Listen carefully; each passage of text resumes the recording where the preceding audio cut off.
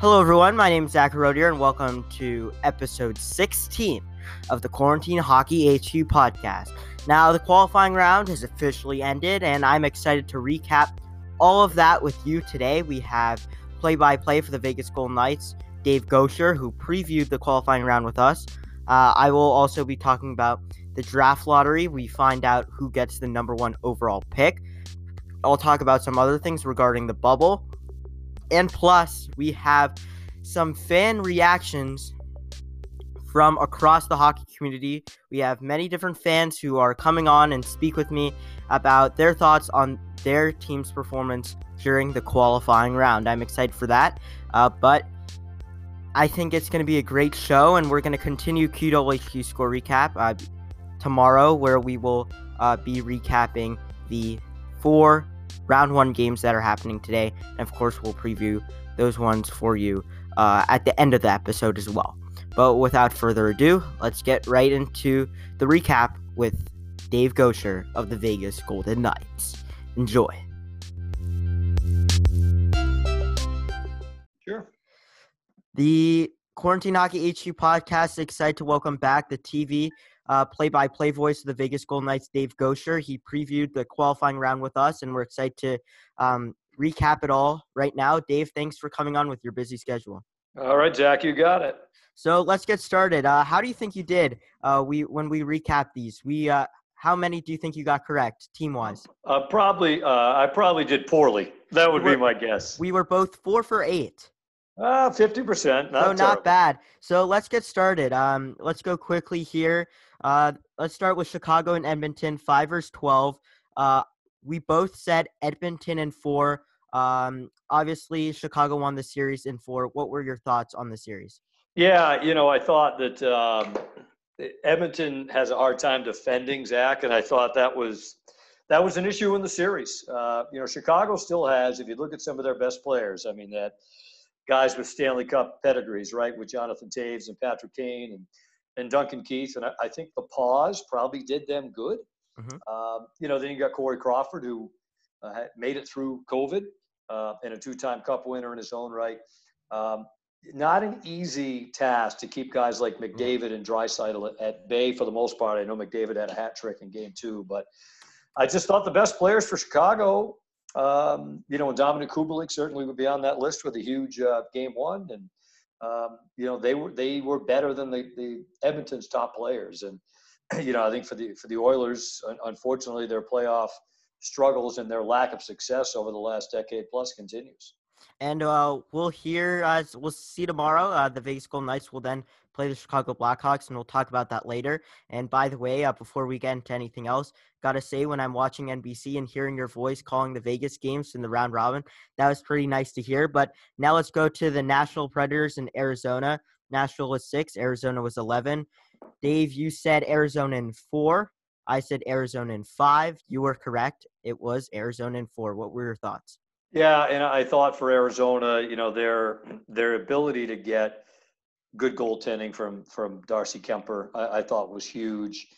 It seems with Nashville, there's kind of a changing of the guard there. They went to UC Saros. I know Pekka Rinne got in there for a little bit, but it just didn't seem like Nashville's had a strange year. And I thought that even before when we were talking, they never really seemed to gain a ton of momentum. And I thought that was the case in the series. I know there was one of the games that they were out shooting Arizona maybe 12 or 13-1 in the first period, and they were down 1-0. And to me, that kind of just encapsulated how their season went.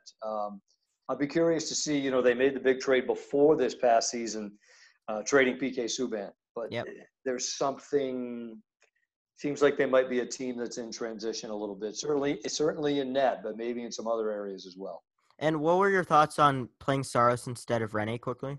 I didn't have a problem with it, Zach. I kind of thought that was the direction they might go in. Rinne, as good as he's been in his career for Nashville, and the numbers speak for themselves, this year was a different story. It was a struggle for him this year, and I think that was something that my guess is when John Hynes looked at it, and like every coach, who gives you the best chance to win, be it goaltending or at whatever position, but especially in net. I wasn't surprised by it because I think that's probably the wave of the future for them in Nashville. Yep, and now Arizona will be playing Colorado in the first round. So now let's go to the Vancouver Canucks and the Minnesota Wild. Dave, you said Vancouver in 3. I said Vancouver in 3. We were right about the team, but wrong in the games because it was Vancouver in 4. What were your thoughts? Yeah, and I think for Vancouver, Jacob Markstrom's had a terrific year. You can make an argument he could be in that mix for the Vezina. Obviously, he's not a finalist, but a big part of their success, terrific young players with, you look at Brock Besser and Quinn Hughes, Bo Horvat in that mix. They've I don't know if it's their time right now for Vancouver. My sense is no. I did think they were better than Minnesota because I think Minnesota's another team that just could not gain a lot of traction this year. But, for the Canucks with the kind of the young nucleus they're trying to build around, I think we saw just how good that nucleus is now and is going to be in the future. And now the Vancouver Canucks, they will be playing the St. Louis Blues in the first round. Now the Calgary Flames and the Winnipeg Jets. We both said Winnipeg in 5. We were wrong about the games and the team because it was Calgary in 4. What were your thoughts on this game in this series? Obviously, Winnipeg was definitely injured a lot. Yeah, neither of us saw Patrick Laine and Mark Scheifele getting injured in the first game, right? Nope, but that's hockey, right?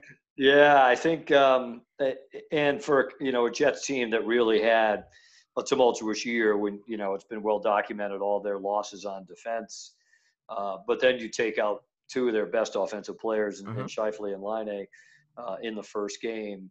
I think you kind of figured they were going to be up against it, and they were. And you look at somebody like Matthew Tkachuk, and I'm not one of those that thinks that what happened with Scheifele was deliberate. I don't believe that. But yeah, me either. Be that as it may, the Flames, I think they could do a little bit of damage. I'm not sold in net yet on what they've got there between between Riddick and Talbot, but sometimes, some nights, they're able to kind of outscore some of their problems defensively, and they were able to do that against Winnipeg. And now they will play the Dallas Stars in the first round. Now let's go to the next series. Let's move to the East. The Montreal Canadiens and the Pittsburgh Penguins. We talked about how this could be a little controversial. We talked about how Price could steal the series. We were wrong, though. You said Pens in 4, so you're right about the number. I said Pens in 5. But Montreal won the series in 4. What were your thoughts on this crazy series? Yeah, it shows you what we know, right? Yeah. It's we were both wrong. Well, and I think it's one of the cool things that's come out of this, Zach, is that the upsets, right? You got the 12th seed in the West, Chicago, and the 12th seed in the East, and Montreal advancing. A couple of parts of it for me, I think probably the turning point would have been in Game 3 when the Penguins had a 2-goal lead and blew it and lost the game. We'll talk about blowing leads later. Exactly. Yeah. The overtime win in Game 1, Jeff Petrie with a huge goal. Carey Price was fantastic for Montreal. Goaltending issues in Pittsburgh. Matt Murray goes the first 3 games. They turn to Tristan Jarry with the season on the line. And I don't know, there's been some talk since that series ended of, is the window starting to close for the Penguins?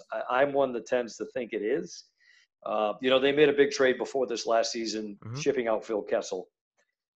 I wonder if they need to shake it up a bit more. It's been a heck of a run for that core group. And they didn't get Lafreniere, so. No, they did not, right? So, and so what's that change? Do they trade somebody like Malkin? Do they trade Letang?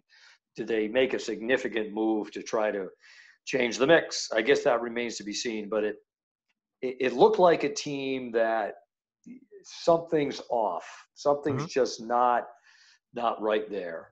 Whatever that may be, and we'll see as we move forward down the line. And yes or no question. Montreal and Chicago, they were both the 12 seeds. They wouldn't make the playoffs usually. Do they deserve to be in this playoffs? And if they win, are they legitimate champions? Oh, yeah, I think so. I mean, look, I don't know how fair any of this is, right, to all of us. But in the times we're living in, look, if one of those teams advances and wins, any of the teams, especially that were in the qualifiers, you're talking 19 wins, right? Not the traditional 16 to win the Stanley Cup. So, yeah, I mean, I understood that these are not normal times, and Normally, these teams wouldn't be in the playoffs, but if you're going to win 19 games now to win a Stanley Cup, that's really saying something. All right, and the next one, we're going in a slump now. We were wrong about Montreal, Pittsburgh. We were wrong about Carolina, New York.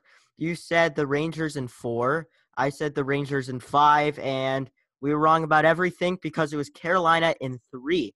What happened with the Rangers, and how dominant is this Carolina team? What were your thoughts on this series? Yeah, well, I think that the issue was not goaltending for the Rangers, right? It was a storyline, but it turned out that wasn't the case. I mean, Shesterkin couldn't play the first couple of games. Lundqvist thought he was pretty good. Shesterkin did play the third game. I think it was more, Artemi Panarin was pretty quiet in that series. Some of the better players for Zibanejad I thought was good. Kreider was good. But they never, I read some of the comments of David Quinn, their head coach, after the series was over. They were never able to really get back to the pace of their game and the energy in their game that they had before the pause. They had made a good run right before the season went on pause. So what happened was, I think I underestimated how good Carolina is, especially that line of Aho, Svechnikov, and Teravainen. They were lights out the entire series. They were into it right away. They hit right off the bat. Brady Shea on Jesper Fast. I think for Carolina, without Dougie Hamilton, was able to compensate for that loss. Yeah, a very good team. And just for my money, because it is my old stomping grounds, I think are going to give Boston all that they can handle in that series. Oh yeah, that's in a rematch of last year. That's going to be a really fun series to watch. Like you said, Boston and Carolina will play. Montreal Canadiens will play Philadelphia, who's the number 1 seed. Florida and New York. You said New York in 3. I said New York in 3. It was New York in 4. What were your thoughts on this series? Yeah, some of the best players for the Islanders, were able to get the job done. I thought Anthony Beauvillier, who's I think maybe a little bit unheralded. You think of Matt Barzal, you think of Anders Lee.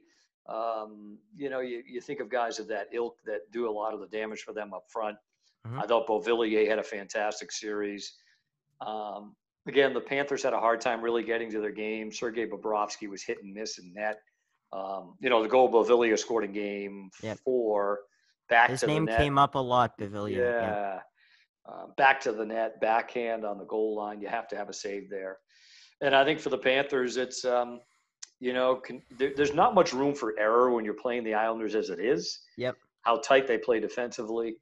So when you give up the occasional bad goal, you don't really give yourself much of a chance. So again, I guess the search for answers continues there. Obviously, a GM change with Dale Talon leaving. Yep.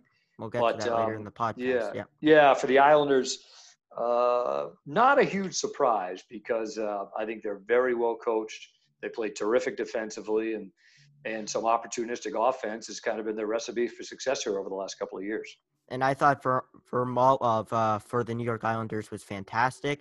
The Islander, like you said, Florida, they changed their GM, and they did not get the number 1 pick.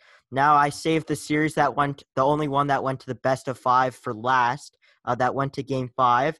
The Columbus Blue Jackets and Toronto. We both said Columbus Blue Jackets in 5, and we both got this one exactly correct. Before you give your thoughts on this one, just to note, Toronto only scored 3 5-on-5 goals the whole series. What were your thoughts on this crazy series? 2 shutouts in the first game, then the next 2 each came back from a 3-goal deficit, and then we finished off with a Game 5 last night.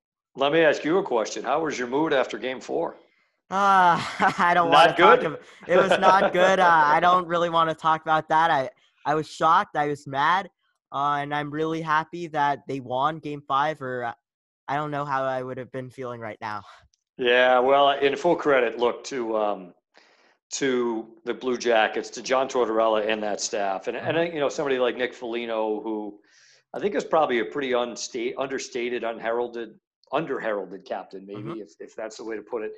But I thought the way they handled coming back after losing Game 4, and it's a 3-goal lead, but it's a 3-goal lead with just under 4 minutes left, and they score 3 goals with the goalie pulled, and then lose it in overtime. You've got to you've got to have a lot of mental toughness as a team and as a staff to be able to turn that around. And they did that. So full marks to them. And I read somewhere it was interesting that I think the tweet I read from somebody the other day was, so the three big guns that left Columbus, Bobrovsky, Duchesne, and Panarin, are all done, right? They're all out, and the Blue Jackets are still going on. So, yeah, full marks to them.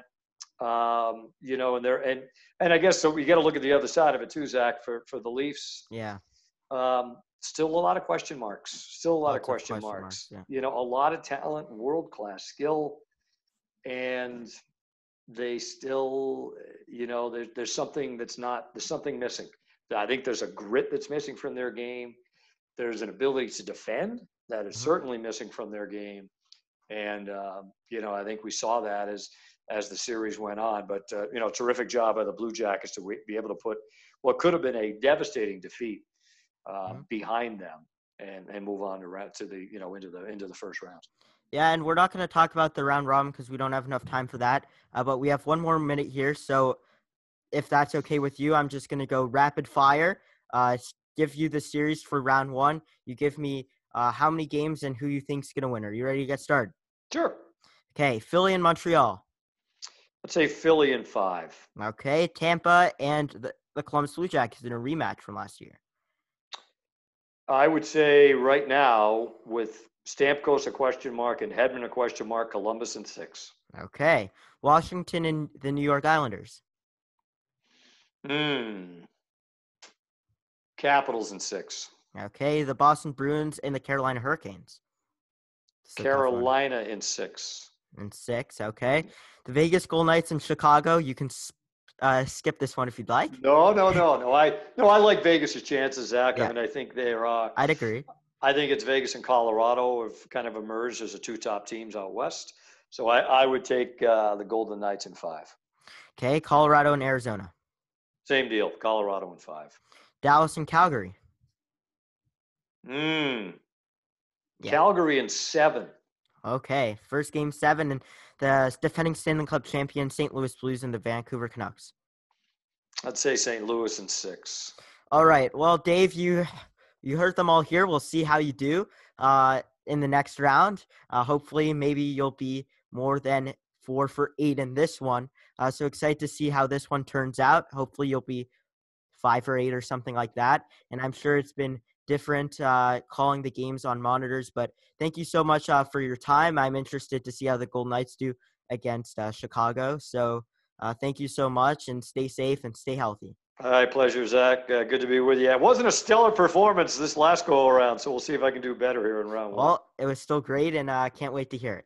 All right, take care of yourself. Thanks, you too.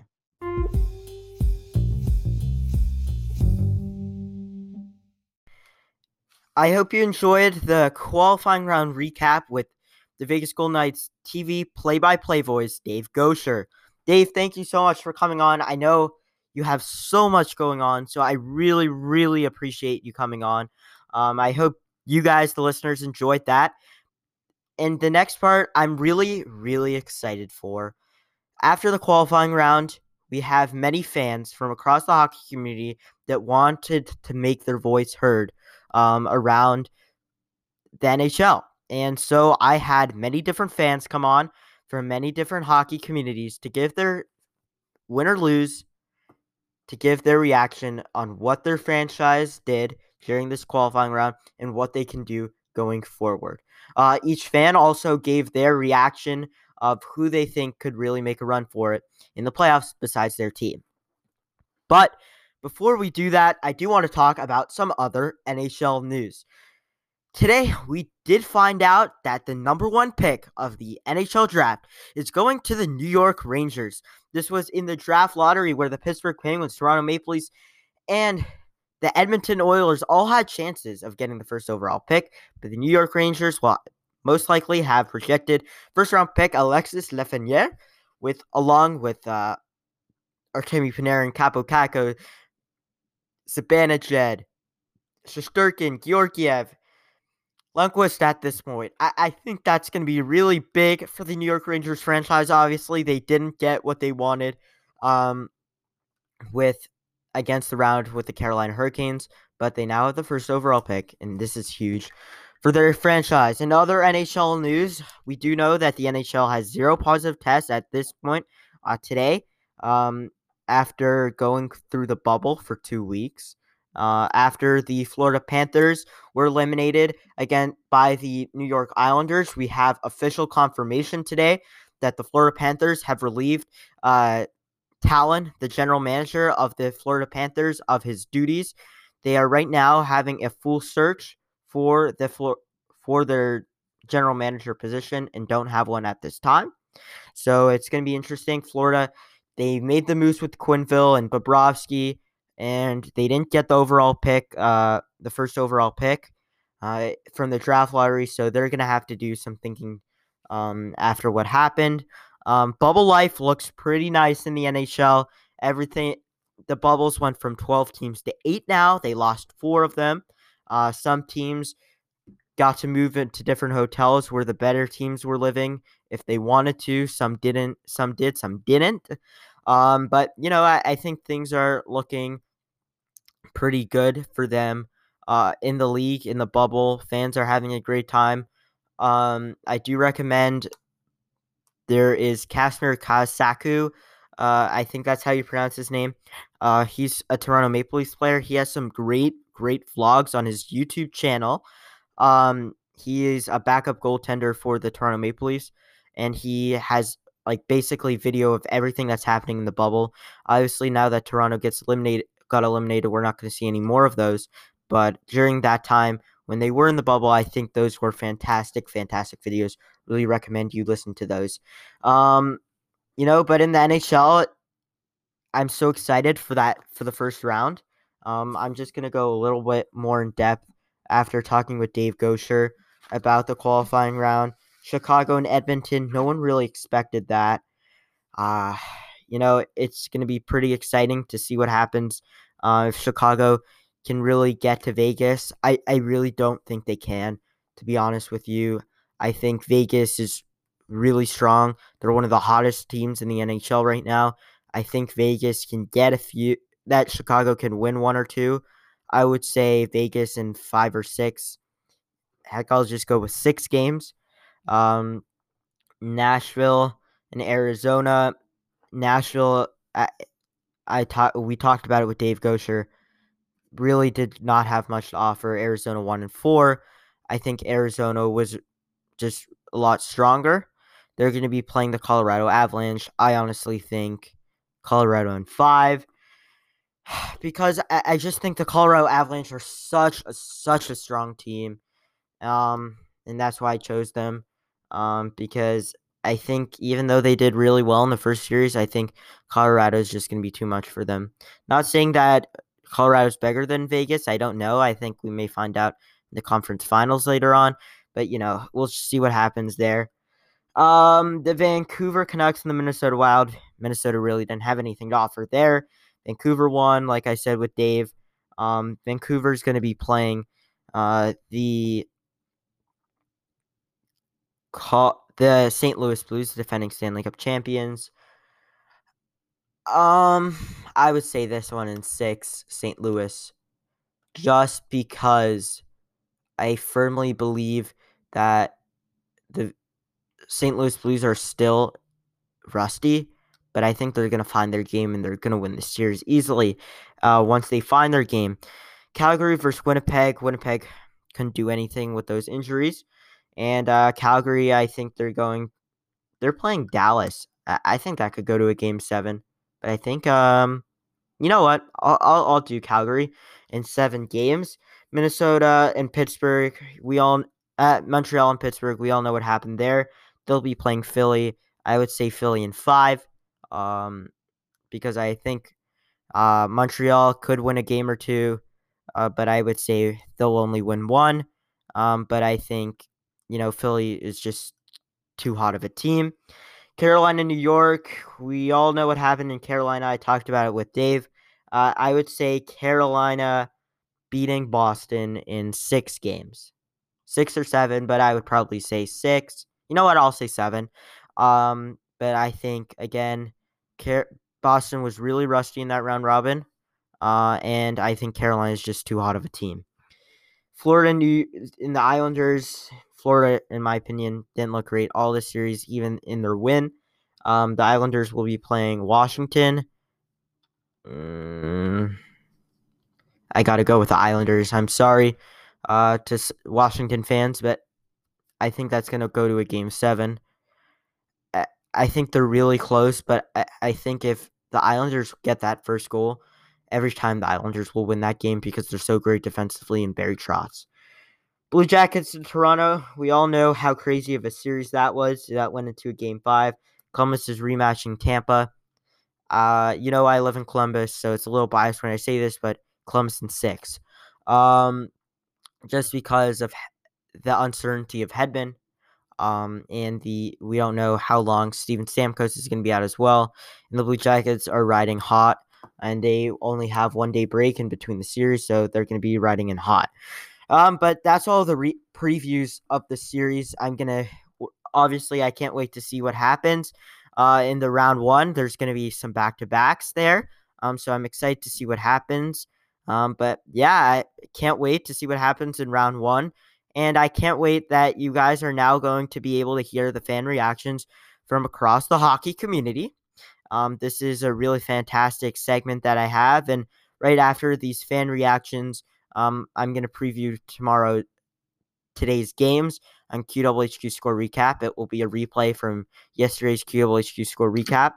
And then, of course, we'll see you next week on Quarantine Hockey HQ episode 17. I can't believe it's already been 16 weeks. But without further ado, let's get you into the first series that we will be breaking down. It is the Pittsburgh Penguins and the Montreal Canadiens. We will start with Andrew Rich, who is a Pittsburgh Penguins fan, and then we'll go to Ian Rodier, who is a Montreal Canadiens fan. Then we'll go to the Toronto Maple Leafs and Columbus Blue Jackets series. We'll start with Jaden Beard, who's a Columbus fan. Then we'll go to Thurman Zarek, who lives in Toronto, is a Leafs fan. And then we'll go to Ben Gordon at the end with a round-robin reaction of his Washington Capitals. And then, like I said, we'll go to QWHQ Score Recap. But without further ado, let's get you right into the fan reactions, starting with Andrew Rich from Fox Chapel, Pennsylvania. Enjoy. All right, so now one of our first fan reactions will be from a Pittsburgh Penguins fan. His name is Andrew Rich. He lives in Pittsburgh, and he watches a lot of the Pittsburgh Penguins games in person and on TV. And Andrew, I don't think you can be so excited about – yes, you're coming on the podcast, but you can't be so excited about talking about this Penguins loss against the Montreal Canadiens. Absolutely not. It was difficult to watch, to say the least. It was one of the worst Penguins games I've ever watched, and I think they need to figure some stuff out. And when did you start? I know they lost game 1, the Penguins. Yes, Montreal. We didn't really know that they could even do this. When did you start to feel that this could be a tough series for the Penguins? Was it at game 1 or after game 1? Did you feel it's fine, we'll just win the next 3? My first reaction after game 1 was just, they might be rusty or whatever after coming off a long break after the 4-month quarantine or whatever. But we've seen this in the past with the Penguins where they play down to their opponent's level. So I knew in the back of my mind that this was going to be a tough series from the start. After game 2, when they won, I was like, all right, maybe they'll turn it around. But they really sucked in game 3 and game 4. So. And was this a Carey Price thing? Because we heard that Carey Price could steal the series. Was it, for you watching the Penguins, was it just Carey Price, or was it the Montreal Canadiens offense was surprisingly good? And was it also that the Penguins just didn't play their game? It was a combination of all of those. I think Carey Price played a massive part in that win. But the Canadiens did a really good job. I noticed in the first game, like the first 5-10 minutes of the game, the Penguins were dominating. They were getting into the zone, getting shots on, and then the Canadiens figured out how to shut down the neutral zone, which was a big part of why they were able to dominate that series. They were able to shut down the Penguins' zone entry, and the Penguins couldn't get anything started in the offensive zone. And they were able to capitalize on their chances, and poor defense by the Penguins also played into that. And what about the Penguins goalie? Matt Murray played the first 3 games, and then you had Tristan Jarry playing that 4th one. should Jari have started at the beginning anyway? Should Jari have come in earlier? Do you think Matt Murray played into the loss? Yeah, I wouldn't say he played into the loss.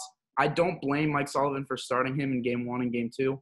Game 1, I don't think that was his fault at all. It was a couple fluky goal or one fluky goal in game 1, and then he just got sniped in that second goal by Nick Suzuki.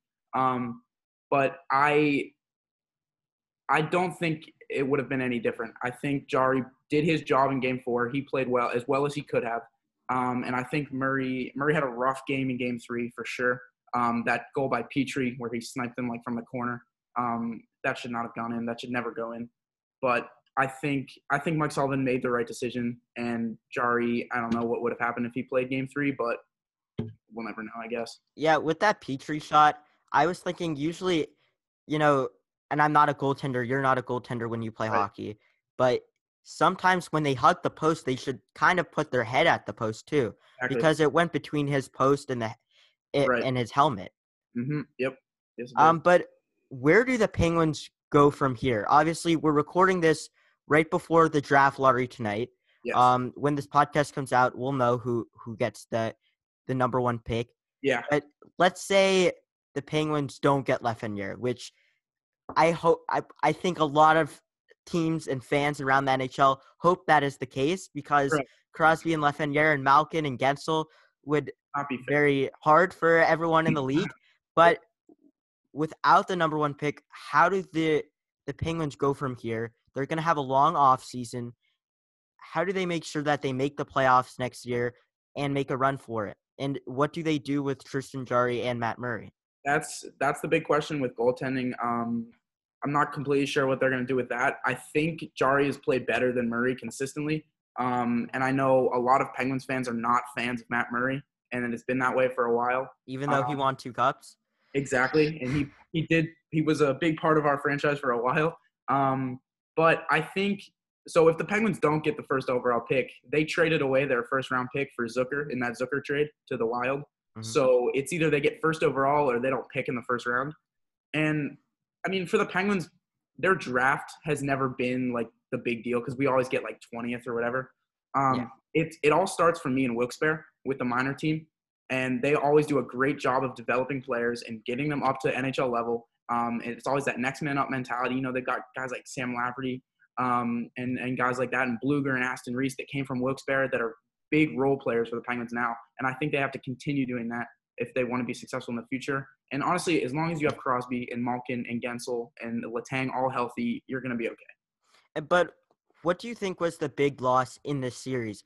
Obviously, was it the offense couldn't get going, or did you start to see, you're talking about Letang, but there's not really known great defensemen in Pittsburgh besides Letang. I mean, in Columbus, you all know Jack Johnson from Columbus. He went to Pittsburgh. He hasn't been good there either. Honestly, he hasn't been that bad. I mean, he played okay. But like in this series, I don't think, I don't think he was the best, but is the defense something that the Penguins have to focus on specifically? That was part of it, but it was overall just like sloppy play. They couldn't make like 10-foot passes, and they couldn't enter the zone. That was like they couldn't get through the neutral zone cleanly and enter the power play was god awful. That was some of the worst power play hockey that I have seen from the Penguins. They used to be like a dominant power play. You give them a power play and it's a goal automatically, and now they can't even enter the zone. I think. I mean, you have guys like Justin Schultz. We don't know what's going to happen with him next year with free agency, but him and Dumoulin's a big part of our franchise. I think Letang did not play well at all. I don't really think anyone played well. But defense is definitely a part of it, but I think it was more the offensive side that was really the struggle. Yeah, and I really don't know. We're going to have someone from Montreal later talk about their side of the win, and for them, it's we shouldn't even been in the playoffs. Yeah. We're now going to be playing Philly. As a Penguins fan, do you feel like angry with this 2014 format that Montreal shouldn't have even been here, or are you just accepting it? I mean, I'm not angry that they won. I'm angry how the Penguins just like let them walk all over us. Yeah. But it's going to be interesting to see what happens in this next series against Philly. Because the Flyers are a dominant team right now, and that's my next question. I mean, Yeah. Pittsburgh Penguins fans hate Philly. Yeah, I know. Now Montreal's just beat Pittsburgh. Who do you cheer for? I honestly I don't know. I would love to see Montreal win, but right now the Flyers are my favorite to go all the way this year right now. They are just a deep offensive threat, and they've got goaltending with Carter Hart and defense, and they're physical, and they've got everything going for them right now. So they're going to be scary. And before we go to your final thoughts, any final thoughts on the Pittsburgh Penguins before we go to the rest of the league? I don't think so. I think they know what they did wrong, and they have some stuff to figure out, and we'll pray for a good result tonight. And my question is, I mean, it was Sidney Crosby's birthday in Game 4. Yeah, he couldn't have performed. They all couldn't have performed for him a little bit more? No, they could not. Obviously. I don't know what happened there. So you said that you thought Philly was one of the favorites. Yeah. Who else do you think from the West could be a big threat? I think the Avalanche are going to be a threat. They've got that young core on offense, and Nathan McKinnon and Mikko Rantanen. They're going to be some. Or is Rantanen playing, or is he injured? I'm pretty sure he's in. I think so. Yeah. Him and Landeskog, and they're all going to be good. St. Louis, you have to watch out for. They're just a physical, hard hitting. They're a good team. Obviously trying to defend the cup. Vegas, that's another one. They've got that goaltending duo with Robin Leonard and Fleury. Yeah. So those are my favorites from the West. And one more from the East before we go. My favorite from the East, I think, has got to be Carolina.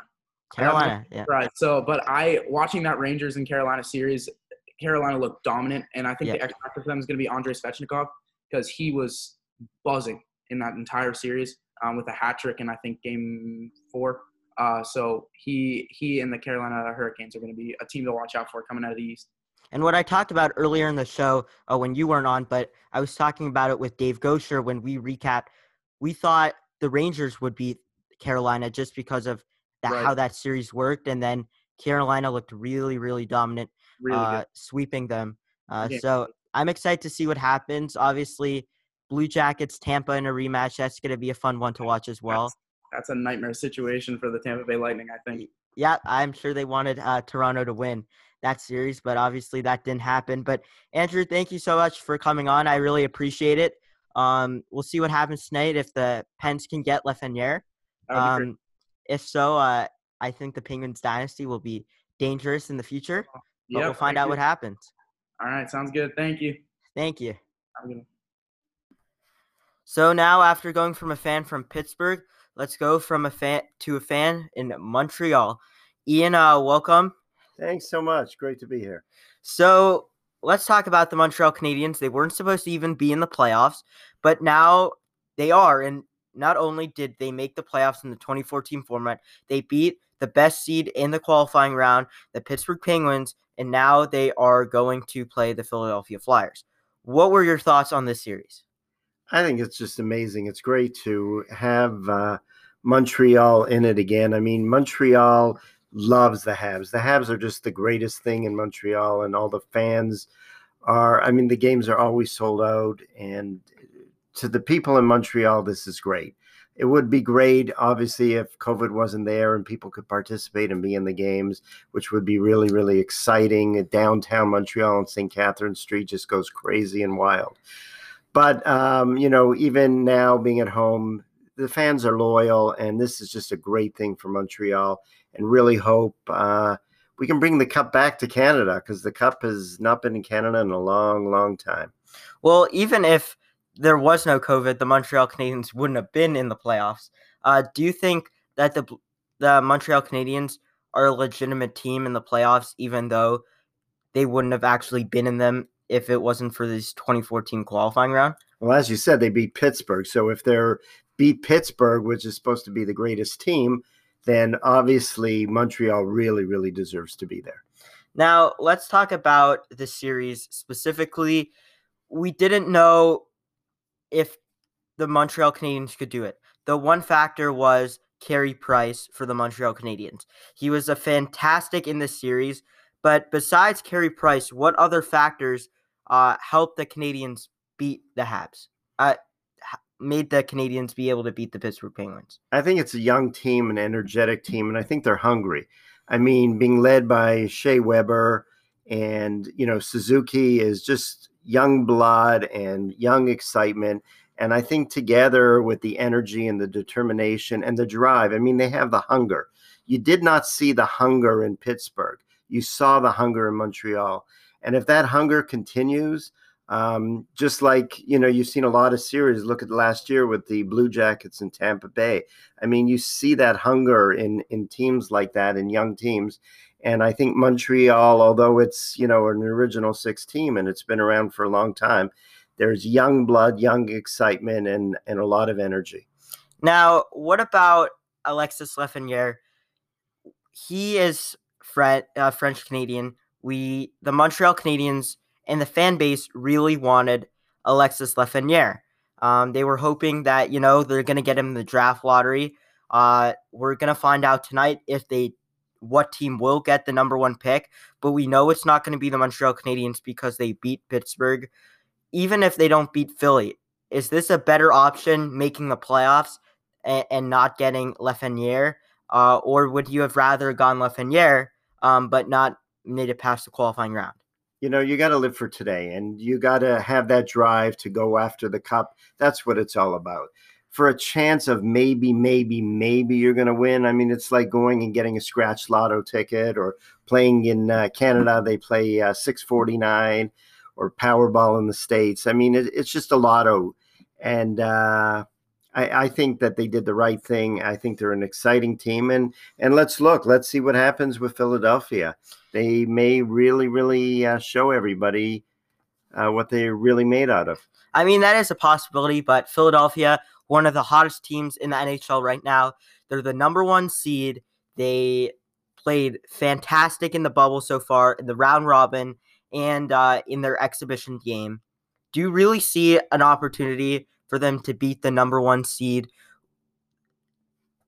Well, if we were talking several weeks ago, you would have said the same thing to me about Pittsburgh, and look what happened. So I really think, let's not jump the gun here. Let's give them a chance and let's hope for the best. So, but one of the most aggressive teams in the league is the Philadelphia Flyers. What is the key for the Montreal Canadiens, on a fan's perspective, to be able to beat them? Well, they've got to show them who's boss. They've got to be able to check and to really get aggressive with them. They need to show them that they're not going to stand for it. And Montreal has the skill, and I think they're going to do it. I really do. So with every fan that we've had on the show recently, let's hear who you think can come and win the cup, besides the Montreal Canadiens, because that's the team you're representing and that you're part of their fan base. Name one other team from the East you think could really make a run for it, and name two from the West that you think could make a run for it. I think I'll start with the West because I think it's easier. I really see Vegas. I just think that it's a fantastic organization, and I think they're really strong. I think Vegas, from the top management to the youngest rookie, they really, really have a great organization, and I think that they're going to really, really shine. I think that on the East,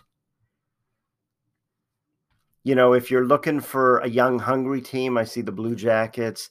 If you're looking for someone who's been around, Tampa is really strong as well. And I guess we're going to see when the Blue Jackets play the Tampa. I think maybe whoever wins that, I think that's a key game. And I think whoever wins that may just take it for the East. All right, Ian, thank you so much for coming on, and we'll see what happens with the Habs, who play the Philadelphia Flyers starting Wednesday. Thanks very much. It was great being here, and I really enjoy your podcast and have listened to a lot of the episodes. Thanks so much. Thank you. Our next fan reaction interview is with Jadon Beard. He is from Columbus, Ohio, and he is a Columbus Blue Jackets fan. So, Jadon, thank you so much for coming on today. I appreciate it. Thank you, Zach, for having me. So let me ask you, first reactions, the Blue Jackets in Toronto go to a Game 5. What were your thoughts on this series in that game? Well, the series, I think it was a very competitive series out of all the series that took place in the both bubbles. There weren't really any blowouts, which I like to see. It was very competitive. Going into Game 5, it was a very disappointing way to end out Game 4. But I had confidence in the Blue Jackets in winning that game. I said 2-1. They ended up winning 3-0, so Yeah. I was close. And what about the nerves at the end? The Blue Jackets are now up 2-0 with under a minute left. Toronto pulls their goalie. You don't want a repeat of what happened in Game 4. What were your thoughts going into that final minute of the game? That we won the game. Oh, you were already confident then. Oh yeah. I mean, I was nervous at no point during that game. I think that we didn't lose that game. Game 4, I think we learned that game. You can lose or you can learn, and I think we learned a valuable lesson to that the game's not over till it's over. And I don't think we would have a repeat of Game 4 and Game 5. And now let's talk about the Blue Jackets goaltender situation a little bit. We have Jonas Korpisalo and Elvis Merzlikins. Obviously, in Game 5, Elvis Merzlikins is unfit to play, so he can't play. But what did you think about the goaltenders in this series? And if Elvis Merzlikins can't play against the Tampa Bay Lightning, who would you put in, Corby or Elvis? I think Korpisalo is the more solid goalie. I don't think he was pulled because the lack of his play. Yeah. I think it was just to give the team a boost. But I think both goalies are very solid, but I'd go with Korpisalo again. And what were your feelings about the Columbus Blue Jackets and their offense? I mean, the Toronto Maple Leafs and the Columbus Blue Jackets were two polar opposite teams. You have the Columbus Blue Jackets, one of the most defensive teams in the league, and the Toronto Maple Leafs, one of the most offensive.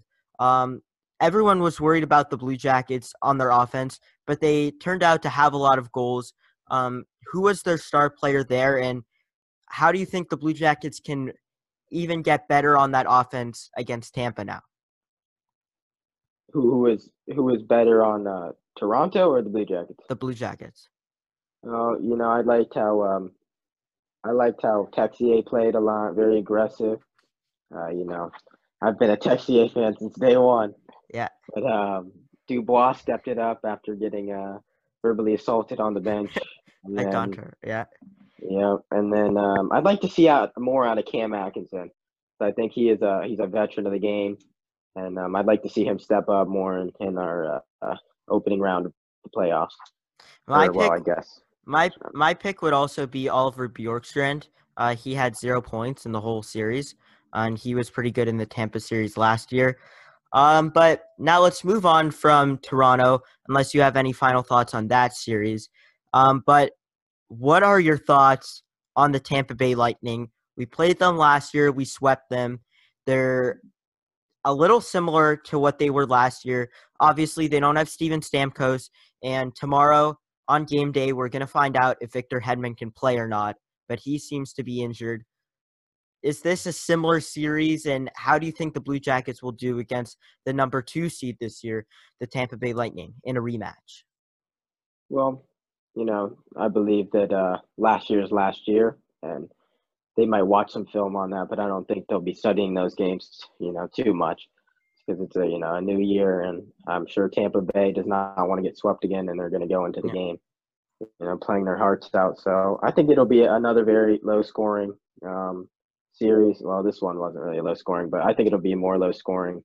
And if we can shut down, their top players like we did against Toronto, I think we could see a lot of success. And now let's talk about the special teams for the Columbus Blue Jackets. In the series against the Toronto Maple Leafs, they didn't have one power play goal. And the Maple Leafs only had 3 5-on-5 goals, and the rest of their goals were either on the power play or on a 6-on-5 when they pulled their goaltender. Going into the Tampa series, how can the Blue Jackets improve their power play? And how do you think, from a fan's perspective, that they can get better on the penalty kill, even though their penalty kill is a very good penalty kill? Well, yeah, the penalty kill. I think it was pretty solid. We had the Austin Matthews goal in the game in Game 4. But other than that, I think it was pretty solid. But I think on the power play, I think we just got to get more pucks to the net. There's a lot of passing, too much passing and kind of holding on to the puck for a little too long. And I think that's even on the 5-on-5. But I think a lot more shots to the net and getting dirty goals because we didn't have too many skill goals. Yep. So now that we're done with the Columbus Blue Jackets, Toronto Maple Leafs, Tampa Bay Lightning, what I like to do with all of the fans that are giving their reactions on after this qualifying round, besides your team, the Columbus Blue Jackets, give me one more that you think could make a run for it in the East, and give me two teams you think will meet in the conference final in the West, and who you think from the West can come out. So you said the East and the West? Yeah, one from the East, two from the West. I think it'll be the winner of the Blue Jacket Toronto or Tampa series. It'll come out and represent the East. Really? Okay. And then for the West, I'm just focused on the Columbus Blue Jackets. That's all that matters to me. All right. Well, Jadon, thank you so much for coming on. I really appreciate it. Yes, sir. Thank you for having me, Zach. You're welcome. So after going from a fan from Columbus and a Columbus Blue Jackets fan, we now move to the losing side of the Columbus-Toronto series. We go to Thurman Zarek, who lives in Toronto, Ontario, and is a Toronto Maple Leafs fan. Thurman, thanks for coming on. Thank you so much for having me. So let's start talking about the Toronto Maple Leafs. Obviously, we knew when the Columbus Blue Jackets and Toronto Maple Leafs were going to play the series that this was going probably to go to Game 5 like it did. It was going to be a tight series. One of the most offensive teams, one of the most defensive teams. Yeah. Toronto couldn't get it through. They got shut out twice this series. What were your thoughts on this series, point blank? Well, to start off, it was a great series for both teams. Of course, a better outcome for one of them. Yeah. But it was great. It was a great turn. It was it was great to watch, and both teams are great. Of course, here today I'm going to be talking about the Toronto Maple Leafs and a couple thoughts that I have of what we can do, what went wrong in the series, and what we can do to go forward. But overall, I think you do have to give them credit over a 4-month period of no hockey and staying inside. It's difficult to have a whole reset and go back to the environment as before. So I do give them credit there. But it was pretty good overall. It was fun to watch. Yeah, it was good. Going into this series, did you have full confidence in the Leafs? I did not. No. Unfortunately, I love the Toronto Maple Leafs. I've always been a very large fan, as I do live in Toronto. I love the team. Very proud supporter. But I think maybe as some other fans of different sports teams can understand is after so long without playing their sport that they love, it's difficult to jump right back in. So initially I didn't have the most confidence the confidence that I should have had in in my team. And I guess our first loss, our first game, 3-0 to the Blue Jackets definitely did not help my my optimism for their chances to come out on top. And was some of that confidence going back to the Bruins losses in the past, or it was just focused on last year? I mean, on the break. Well, of course, our Leafs, and I've seen it around quite a few times. Our Leafs not making the playoffs, losing in the first round. It all seems like right. So I think at this point, Leafs fans, it's it's deja vu. We've seen this one before, and of course, I give great credit to the Columbus Blue Jackets. They're truly an amazing team, and they really showed it this year in the season. but it's difficult because, of course, every year they say, every year's a new year, and we're going to go forward Mhm. with a better attitude. So I think it's difficult. I think it's difficult to say. We've seen it before, so to me, it wasn't a huge surprise, wasn't a shocker. But hopefully next year will be different. Now let's talk about games 3 and 4. You're riding Okay. high on game 3. The Yep. Leafs are up 3-0, and just like the Tampa series last year in game 1 of the Columbus Blue Jackets Tampa series last year, the Blue Jackets overcome a 3-goal deficit. The Leafs blow a 3-goal lead, and it Yep. was really hard for the Leafs. And then Yeah, absolutely. and it's a back-to-back. So then we go to game 4. The Blue Jackets are on the verge of eliminating the Toronto Maple Leafs. They're up 3-0, 4 minutes left in the game, and the Leafs come back and they win it in overtime. What a crazy 48 hours was that? And just tell me your feelings through those Seriously. 2 games. I mean, it was just insane. Well, of course, game 4, that was, I saw an odds today, and the chances of that happening, it's 1 in, I don't know, 140,000. But, of course, it was cool. It was very, it was so exciting to watch because, it's something like that you don't see often, a comeback. Of course, the Blue Jackets had it the night before. But they were exciting to watch. They were fun. For the Blue Jackets, they outplayed, and And sorry, I lost my train of thought. No problem. So when we're talking about Game 5, the Boston Bruins and the Toronto Maple Leafs were in tons of games to 7. The Leafs have experience with that elimination game. This was the Blue Jackets' first winner go home, winner takes all game, for everything. So Right.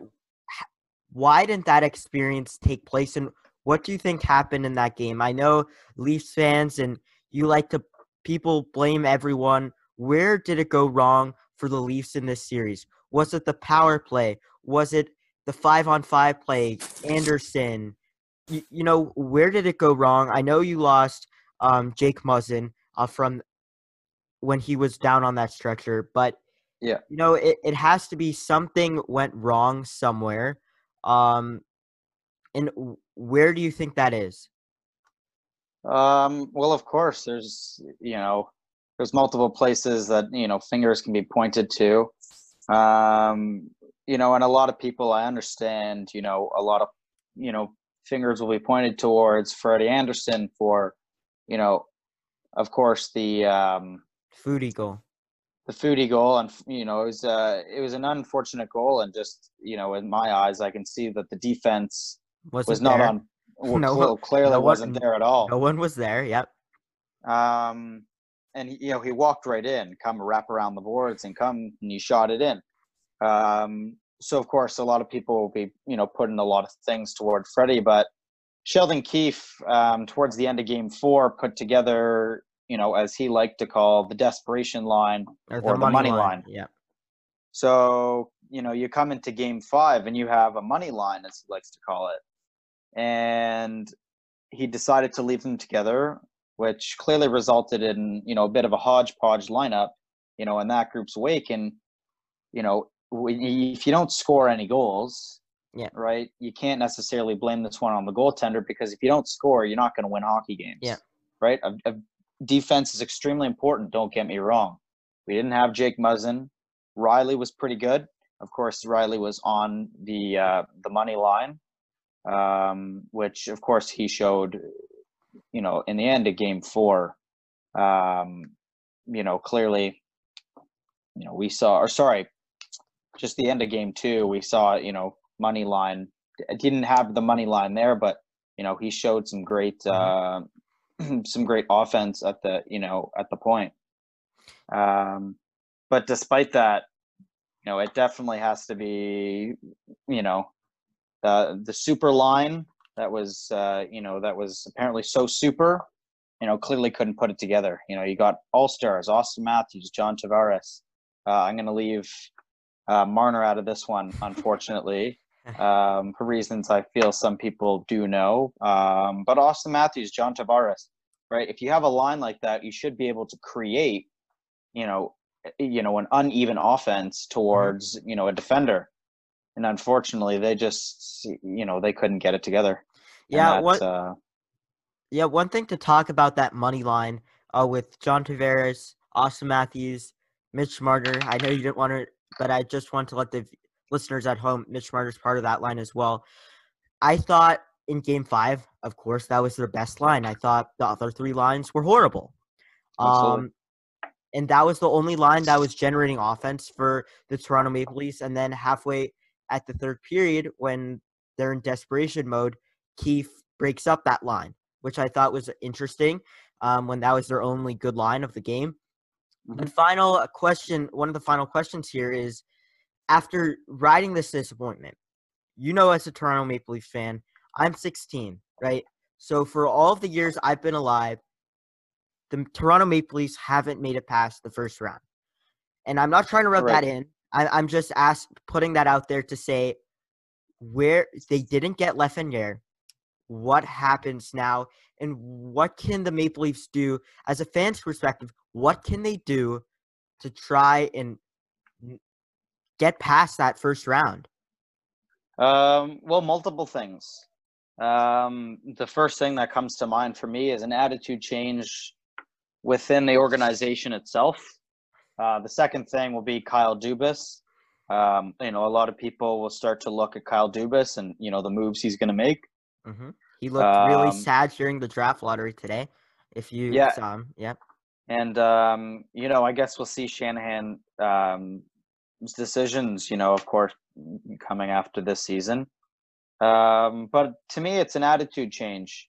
And my dad and I talked a little bit about this, where, it's clearly an ongoing end to the season. You can see last 15 seasons, it has either been lost in the first round or missed the playoffs completely. I think, some of the players, and of course, I'm just talking about my opinion here. I think some of the players forget about the game that they, grew up playing. Mm-hmm. They forget about, the game that, I'm not saying they don't love it, but I feel as, some of the players are getting so attached with how they're being paid and what they're being paid. Mm-hmm. Just the William Nylander situation, the Toronto Maple Leafs. Luckily enough, he came back. He had a great season in the playoffs, pre-postseason. He was pretty good, creating chances, capitalizing on chances. But I think there needs to be an attitude change in the locker room, that they're there as winners. They need to be winners. They have an entire fan base that's looking for them. And we want to see them late, mm-hmm. and we want to see them deep in the race, or high up in the race for the Stanley Cup. And, as a Toronto fan, it's disappointing when you see yet again, year after year, it's the same outcome. And then the same questions are asked, but, they're not dealt with. So the question I ask is, what's going to be different than this offseason as, the ones prior? Yeah. Well, we're going to find out. We're going to see if Toronto, what they do with Freddie Anderson. I imagine they keep him. Maybe they get another backup. Maybe they get Lundqvist, some insurance with that. Maybe they'll do something with their defense. But when you're talking about mindset and the attitude, Sheldon Keefe is still new on the team. He hasn't had a whole season. So we'll see if something changes next year. We see the attitude, and when you look, talking about mindset, you look at the Columbus Blue Jackets, who the Maple Leafs played. I mean, Tortorella engraves a mindset in their heads, especially during that Tampa series last year. But obviously, we'll see what happens with the Leafs. After 16 years, I think they really need a wake-up call to see what they have to do. I don't think it was a huge surprise. I really think that the series could have gone either way. But I think that the Leafs will have to do some thinking. But Thurman, what I've done with every other fan on here that's given their reactions, we've always asked, well, since the Leafs aren't in the playoffs anymore,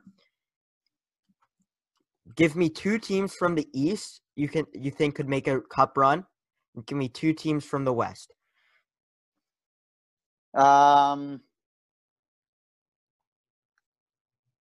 Two teams from the East. Well, in my mind, I have the Capitals, and you can see the Penguins were eliminated. I not to jump on the bandwagon, as some people would say. I would consider the Bruins. The Capitals, moreover, but my 2 teams from the East, at least, would be the Bruins and Capitals. And then from the West, it's difficult. From the West, I would put I would probably put the Blues up there. Mm-hmm. Defending Stanley Cup champions, yeah. Yeah, and my second team, I'm not so sure. I've seen good things from the Avalanche this year, in the regular season.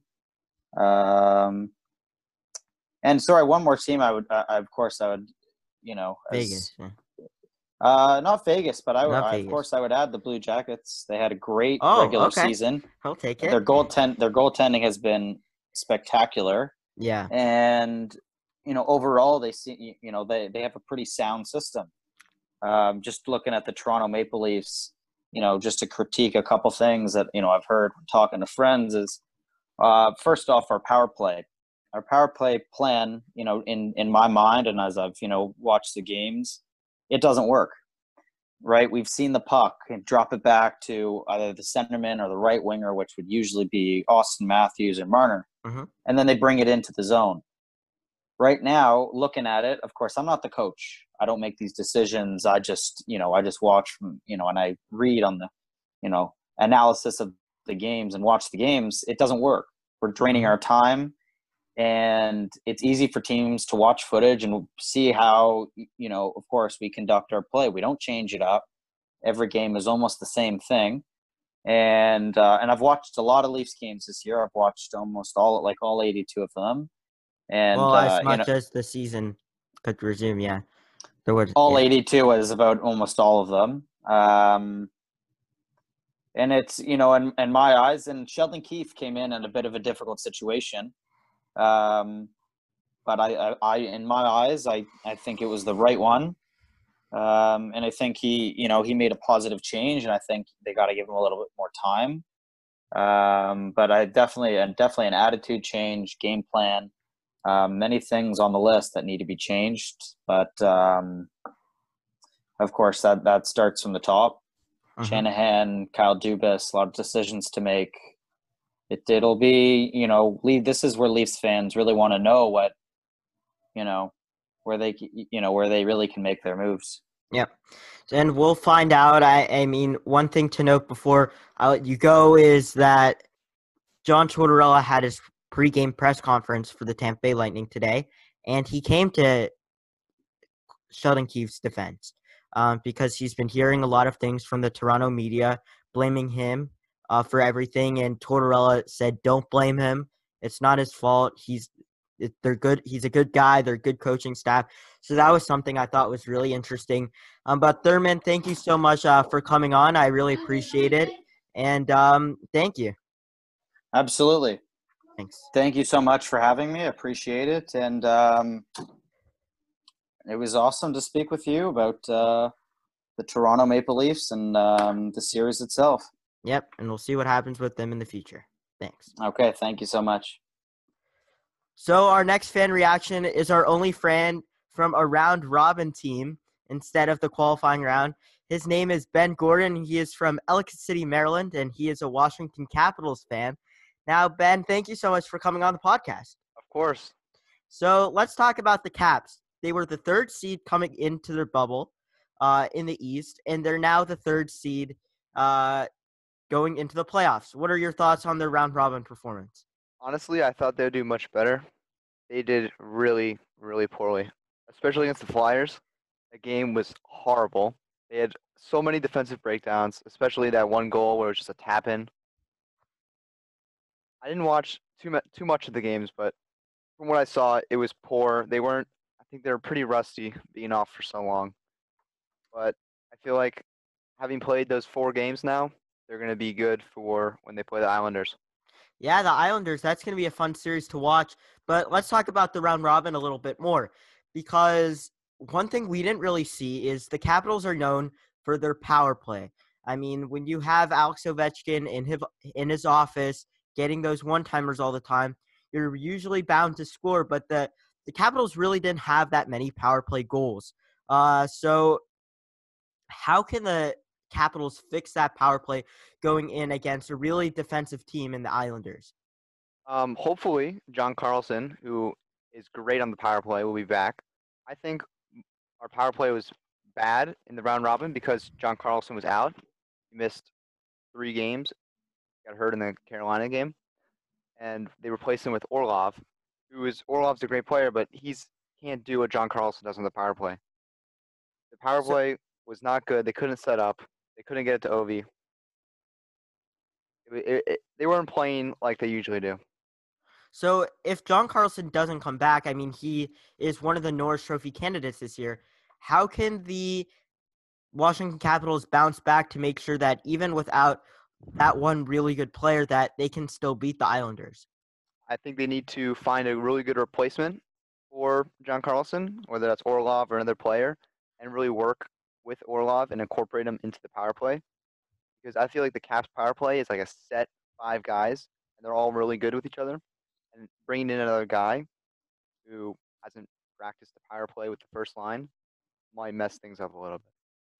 But besides the power play, I mean, yes, that's a big part of the Washington Capitals game, but the Islanders really don't take that many penalties. So how would the Washington Capitals make sure, how can they up their 5-on-5 play? I think they need to capitalize on odd man rushes. A lot of times they weren't really capitalizing on them. They were taking bad shots, making bad passes.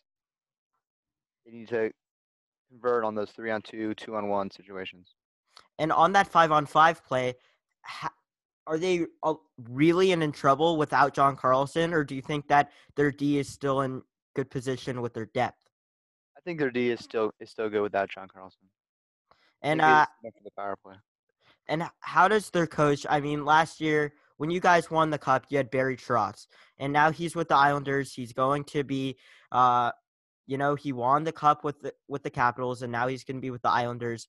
How do you think that series is going to work? And do you think the new coach for the Washington Capitals can really outplay Barry Trotz? I think we definitely can, but it's going to be really interesting to play our previous coach in a series. I think he'll know a lot of the stuff we do, and he'll have ways to counter it. And I think the Caps just need to get some good practices in, get prepared, because the Islanders are not an easy team to beat. So, what is the key to the series from a fan's perspective? What do the Washington Capitals have to do to be able to beat the New York Islanders? They need to create more scoring opportunities. And where does that come from? From the power play, from the penalty kill, 5-on-5 play? I think odd man rushes. They need to draw penalties, get on the power play, get some OV slap one-timers in. Yeah, so what are your thoughts on the rest of the league? What have you thought about the bubble? Obviously, what were your thoughts also on the round robin? Do you think that it's fair that the Washington Capitals, who weren't playing in a real series, are now going to be playing the Islanders, who did have that playoff spot? Or do you think that the round robin was good enough to give the Capitals that push to be able to be an equal playing field for the Islanders series? I think it's equal, but the Islanders have like a different experience having played the same team multiple times. The Caps have now played 4 different teams, and I think the whole bubble experience has been really cool. I enjoyed watching almost 5 games a day for a whole week. It was really entertaining. I'm really glad the Blue Jackets won. I'm happy for you. Yeah. Hopefully they can get past the second round. So I've been asking everyone, all the fans that have been coming on the podcast, who do you feel you can name one or two from the West, and since the Capitals are in the East, give me one other from the East that you think could really make a run for it in the Cup. Let me pull up my bracket I made. I think definitely in the West, Vegas. Vegas is like a powerhouse. I have them. Okay, so my bracket. Did you do a bracket? You can say your bracket if you'd like but to the listeners. Did you? Did you make one? I have not yet. Okay, You'll hear it later in the show. I have Vegas and the Caps playing each other in the final, a rematch. Okay, and who do you think is going to come through? Do you think your Caps can do it, or do you think this is Vegas' Of course. I have no doubt in the Caps. They're going all the way again. Well, that's what we like to hear from fans. I don't hear many fans that doubt their franchise besides maybe some Toronto Maple Leafs fans. But Ben, thank you so much for coming on. I really appreciate it, and can't wait to see what the Caps can do in the future and in this playoffs. All right. Thank you. You're welcome. Thanks. I already previewed today's games on QWHQ Score Recap yesterday, but I want to include that in today's episode so you have a good understanding of what is going to happen today in round 1 of the Stanley Cup playoffs. So let's replay that for you right now. Starting at 3 p.m. Eastern Standard Time on NBCSN and Sportsnet, we have the Columbus Blue Jackets, seed 7, and the Tampa Bay Lightning, seed 2. Wow, this is a rematch for the ages. This is going to be really, really exciting. This year Tampa's not going to be surprised by the Columbus Blue Jackets, but I still think it's going to be a really tight series. And tomorrow on Quarantine Hockey HQ's regular episode, I'm going to give my predictions and my picks for all of the rounds, but I'm just previewing the game specifically, not the series. So for this game, I think that the Columbus Blue Jackets will probably play Korpisalo because we don't have an update on Elvis Merzlikins, and Korpisalo is hot right now. Victor Hedman, we don't have an update on him at this time. Steven Stamkos is not expected to play game 1. So this is a good chance for the Blue Jackets to get the first game in their hand and continue their hot streak. The Lightning have had a rough round robin. The Blue Jackets are riding high after beating Toronto yesterday. And they only have a 1-day break. So it's going to be, the Blue Jackets are definitely going to have the momentum on their side. They're going to want to get that first goal. And I think if the Tampa Bay Lightning want to win game 1, they're going to have to slow Columbus down, be great defensively as well without Victor Hedman if he doesn't play, get their offense going, get that first goal to take the momentum away from the Blue Jackets. Now, another key for the Blue Jackets is you see when they take less than 3 penalties in the game, they usually win the game at least in the qualifying round so far. So if they don't take that many penalties, they're going to win the game. So I think that that's a really important thing because you do not want to give a fire-hot Tampa Bay Lightning with a great power play the opportunity. The next game is the Boston Bruins versus the Carolina Hurricanes. They will be playing at 8 p.m. Eastern Standard Time, NBCSN and CBC in Canada, and of course on Sportsnet as well. Now, the Boston Bruins seed number 4, the Carolina Hurricanes seed number 5. This is going to be a heck of a series. I think Carolina's, they're riding high. The Boston Bruins haven't won a game in the bubble so far, so they're going to want to come out flying and look for that momentum. Carolina definitely has the momentum, so Boston will want to score first to try and take the momentum away from the Carolina Hurricanes. Tuukka Rask has struggled recently. He's going to want to find his game back. I don't know who's going to play for the Hurricanes. Reimer had a really good game last time in game 3. So we'll see if he plays or Mrazek does, but we don't know at this time. But I'm excited to see this one. And I think if Boston, they really got to get their power play going if they want to beat the Hurricanes in game 1. But it's a best of 7 now, so there's more leeway of if you lose game 1, it's not the biggest deal. But, it's still an important game, and I'm excited to see that one. In the Western Conference, our first game is going to be at 5:30 p.m. Eastern Standard Time, NBCSN, CBC, and Sportsnet in Canada. Now, this is the Dallas Stars versus the Calgary Flames. Dallas Stars 3, Flames 6. This is pretty exciting here. I think Dallas Stars have struggled, and the Flames were looking good against an injury-plagued Winnipeg Jets. So I'm excited to see how this one works out. But that's just the way it goes, and I really don't know what to feel with this one. I don't know if the Dallas Stars can pull it off, and I don't know if the Flames can pull it off either. So I think first goal is key. Goaltending will be key. I think Khudobin is good for the Dallas Stars, but he hasn't had a great round robin. So I'm excited to see how this one plays out. And the last one is the number 1 seed versus the 8th seed of the Chicago Blackhawks. The Vegas Golden Knights will be home. They'll be at least wearing their home jerseys.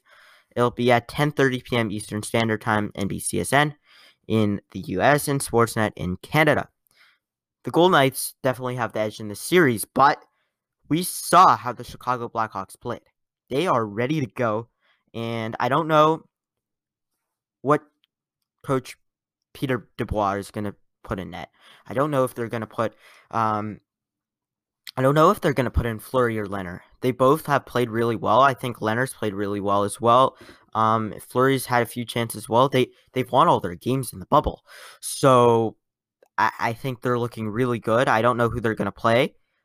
But, Chicago, they're looking good with Crawford. They're looking good with Kubalik and Taze and Kane.